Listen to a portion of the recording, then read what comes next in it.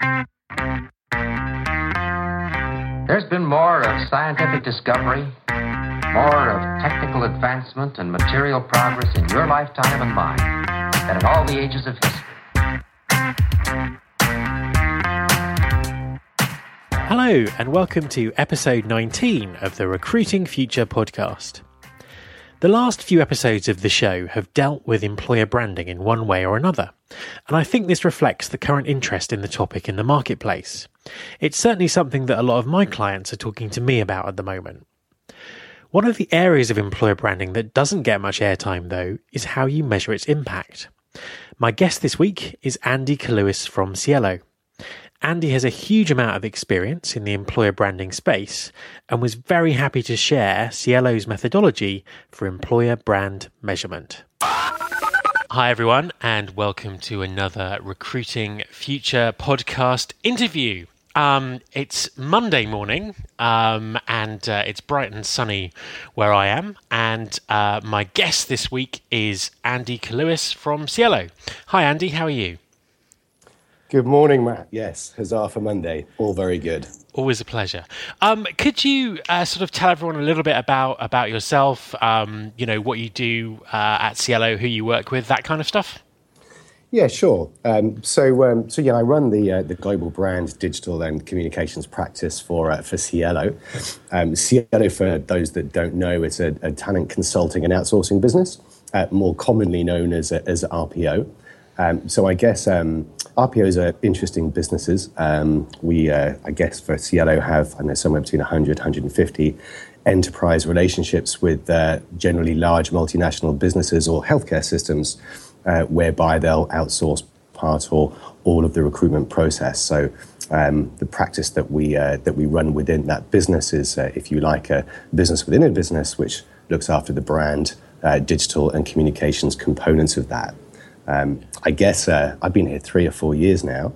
My background is marketing agencies, digital agencies, both corporate and consumer, which is obviously where I had the pleasure of meeting you many years ago, Matt. Of course, absolutely. In fact, many years ago, 15. Oh, no, You're not supposed to say how many. That's absolutely. Not good.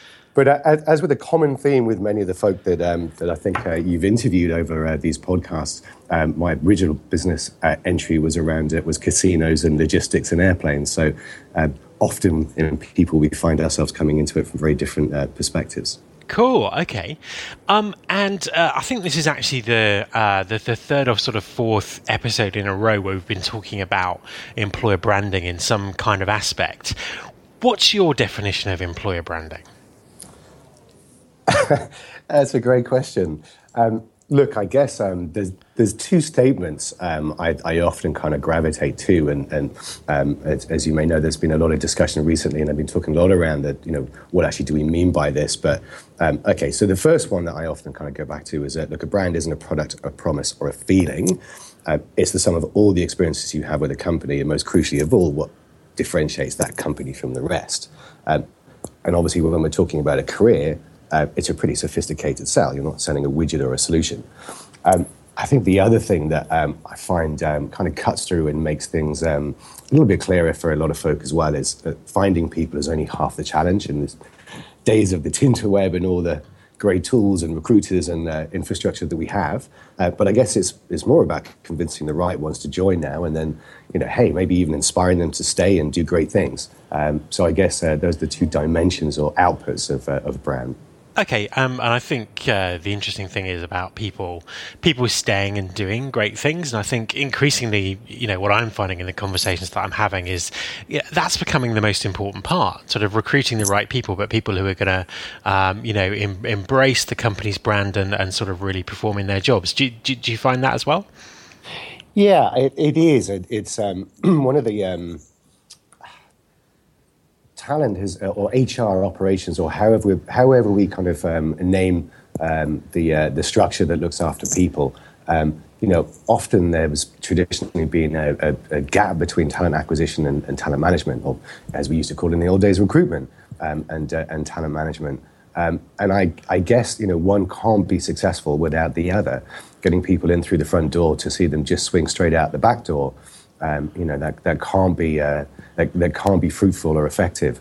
And I guess that's why it's interesting as an RPO business when you're looking at the metrics that you're applying to value. Value is about total value of cost, and this means recruitment prevention and stopping some of the regretted attrition that can kind of happen. So, for recruitment or talent acquisition to be truly successful, it's got to be feeding into an ongoing process that in itself is successful, and there is a virtual circle there.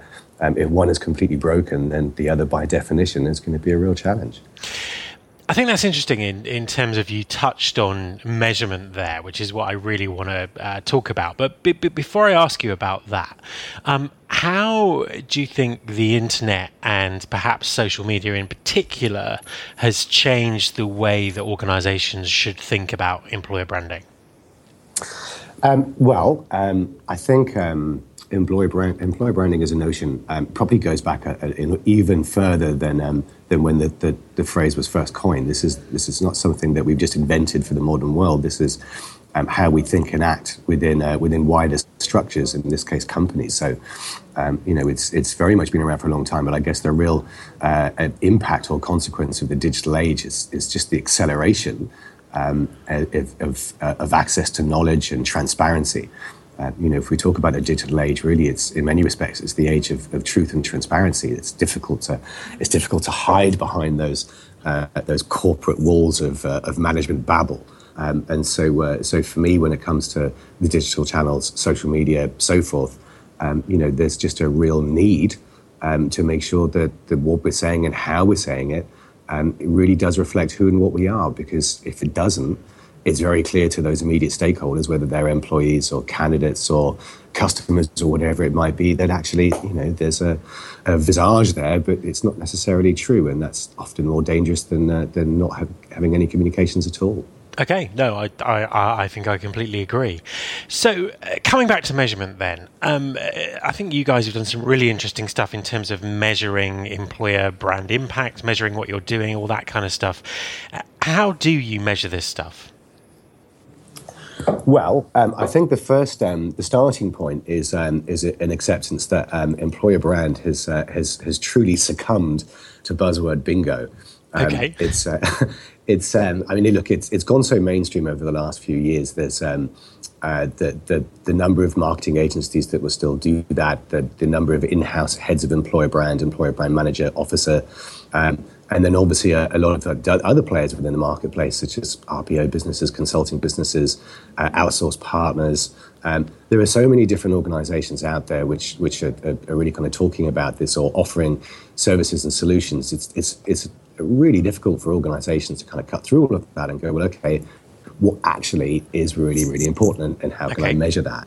And so I think one of the great things that we've been able to do is, if you're representing employer brand for 100 multinational businesses, whereby an RPO's commercials are only really focused on successful outcomes, not just transactional recruitment fees, but time to hire, quality of hire, recruitment prevention, these kind of things. What that does is to really focus the mind on what works. If our team creates an employer brand that actually doesn't resonate and isn't true, or a website that actually doesn't drive the right conversions of the right people, then we've got a whole load of recruiters that know where we sit. So, that does kind of focus them in making sure. Fair enough. Yeah. So look, I guess we looked at all the different models that were out there, from the CEB to Talent Brand Index to all sorts of things that were there, and all of which were great and robust in many respects, but obviously all of which were also from those with vested interest as well. So we tried to distill all of that down into 4 or 5 core areas of measurement. The first one of which is obviously brand, so awareness, perception, engagement, consideration, and advocacy. Universum, obviously, for their emerging talent, have a similar kind of model, and these generally tend to be some of the places where you'll see a lot of the current measurements focus most of their time. So the number of followers, fans, media reach, perceptions. You might have the Talent Brand Index, our old friend Sunday Times, all these kind of things. The second kind of core that we have is attraction. Bit of an old school word that these days, but here we're talking about reach, engagement, conversion, and ROI. And that ROI is the critical thing. That's where the rubber hits the road from brand into attraction. Now, obviously, if ROI is good, that means that your baseline metrics, which is our third component, this is cost of hire, time to hire, quality of hire, conversion ratios, those kind of levers. Okay. If those are right, then your ROI is fine. However, there are three more on the balanced scorecard that we look at. One is performance. This is regretted attrition, engagement surveys, performance rankings, succession planning, the diversity and agility of your business, which then opens us up to the fifth, which is diversity in itself. And again, through the different stages of recruitment and even engagement and beyond. And then the final one is, these are business constructs or programs within complicated organizations. So you've got to be able to build a business case. You've got to be able to deploy these programs. You've got to make sure that you've engaged the stakeholders in the right way. You've got to be able to budget accordingly for it. And then you've got to be able to manage it, measure it, and prove the ROI of the program itself. So it's becoming more complicated as our businesses get more sophisticated. But that's the kind of balanced scorecard that we look at. Okay, what have you learned from applying that to employer brand activity? What kind of comes out of that? So we find that on the maturity curve, there are two things that we're looking for. We're looking for those quick wins. We're looking for those really visible or effective activities that can be deployed. The other thing that we look for a lot is sustainability. How can we put in place something which is truly going to measure effective performance? But you know what? More importantly, how can you put in place something which is going to be adopted, i.e. people are actually going to use these measurements? There's no point having a fantastic dashboard if no one's putting the right data in. Yes. If you haven't got the guys or the girls putting that data in the first place, caring about how important that data is and why it needs to be loved and looked after and put into the dashboard and then analysed and reported on the right way. If they're not getting that, then they're not going to put it in correctly, and the whole process really becomes playing with numbers and statistics. So, just trying to make it as sustainable as possible, and the key thing there is adoption. Okay. So what's next? We've talked about how employer branding has changed with the internet and social media. What do you think's next in this space? What's going to happen in the next 18 months to 3 years? Yeah, it's kind of interesting, isn't it, in the sense that when people talk about a lot of the current market trends around where we are at the moment, we increasingly talk around things like convergence, or what's the relationship with candidate communications and the customer, particularly when let's say you're in a B2B environment, you're selling to and hiring from the same group of people, and it's your people that deliver the customer experience and all that kind of stuff. So there continues to be a significant kind of focus on that. I'm not really sure that we've got that right yet. CLO's greatest ever case study was Summerfield or the Co-op, where their recruitment fees were aligned directly into sales per square foot of stores that they recruited into. Just such a great story.